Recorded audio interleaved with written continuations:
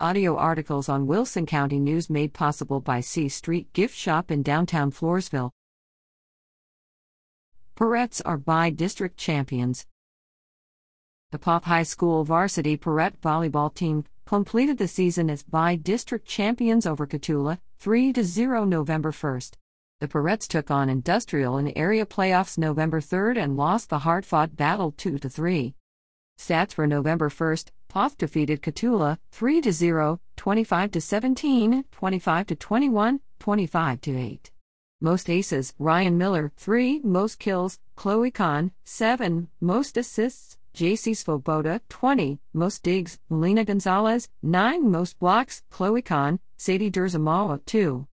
Stats for November 3rd: Poth fell to Industrial 2-3, 14-25, 17-25, 25-16, 25-12, and 11-15. Most aces: Olivia West 2, most kills: Chloe Kahn 10, most assists: Ryan Miller 20, most digs: Melina Gonzalez 20, most blocks: Sadie Durzamawa 3.5.